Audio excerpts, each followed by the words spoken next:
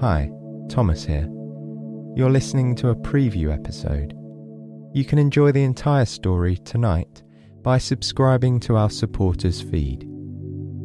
There you'll get access to the entire back catalogue, bonus episodes and more, and it's all completely ad-free. Click the link below to learn more. And thank you so much. Me and the team really appreciate your support.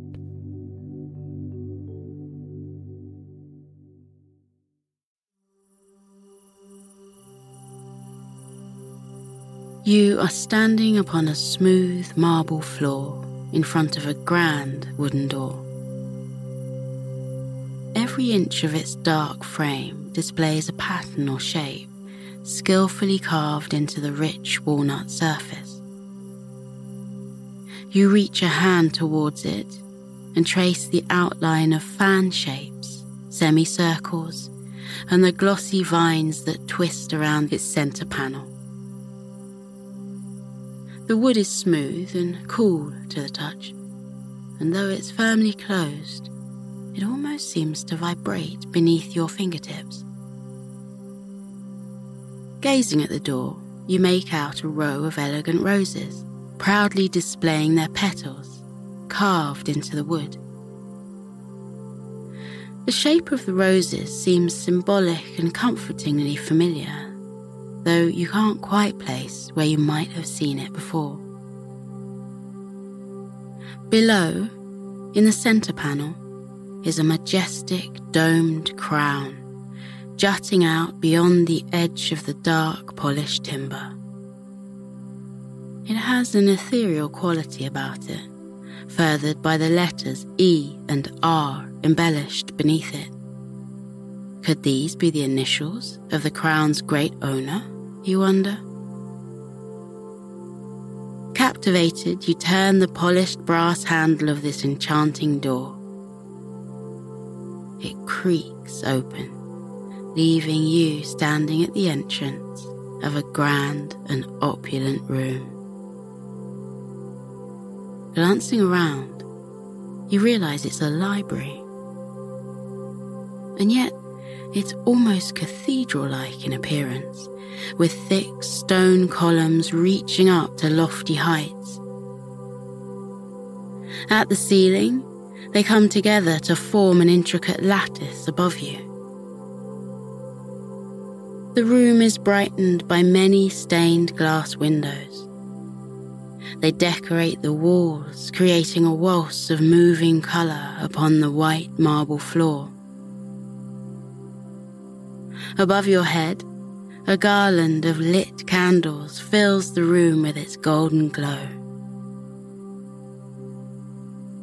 Soon your attention is pulled towards a single golden plaque situated between two curving staircases.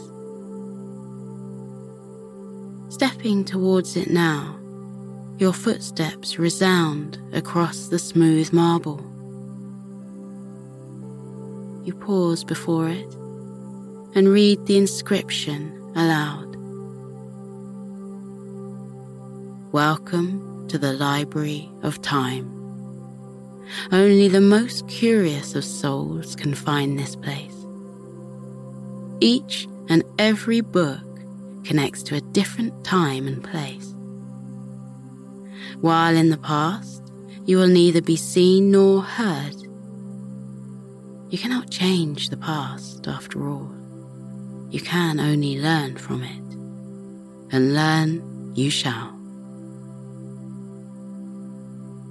Filled with a sense of curiosity and wonder, you turn to walk upstairs. Your hand follows the line of the smooth wooden banister as you do. When you reach the second floor, you find it's lined with tall, standing shelves crafted from the same rich walnut as the library door. Each one is tightly packed with books of every ilk.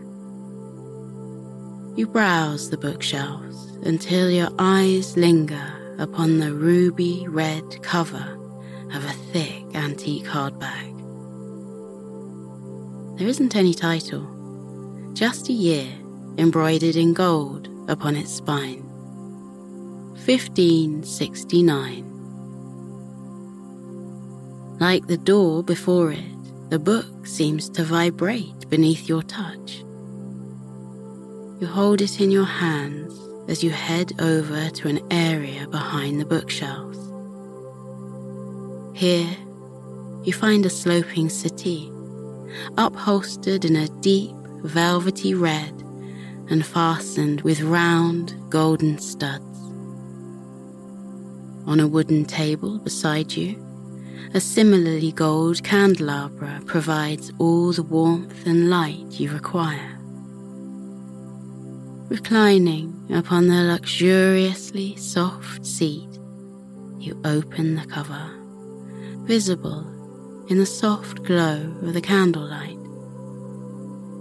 The ancient book has a charming and familiar scent, and its binding is smooth.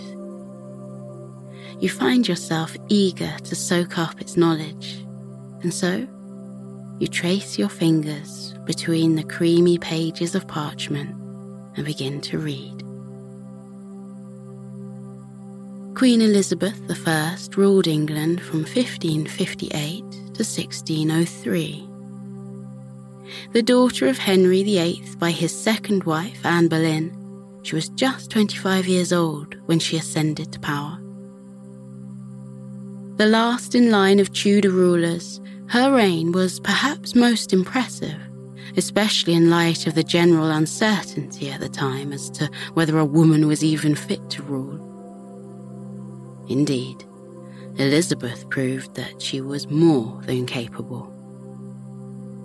Like many crowned before and after her, Elizabeth believed herself divinely appointed to the throne.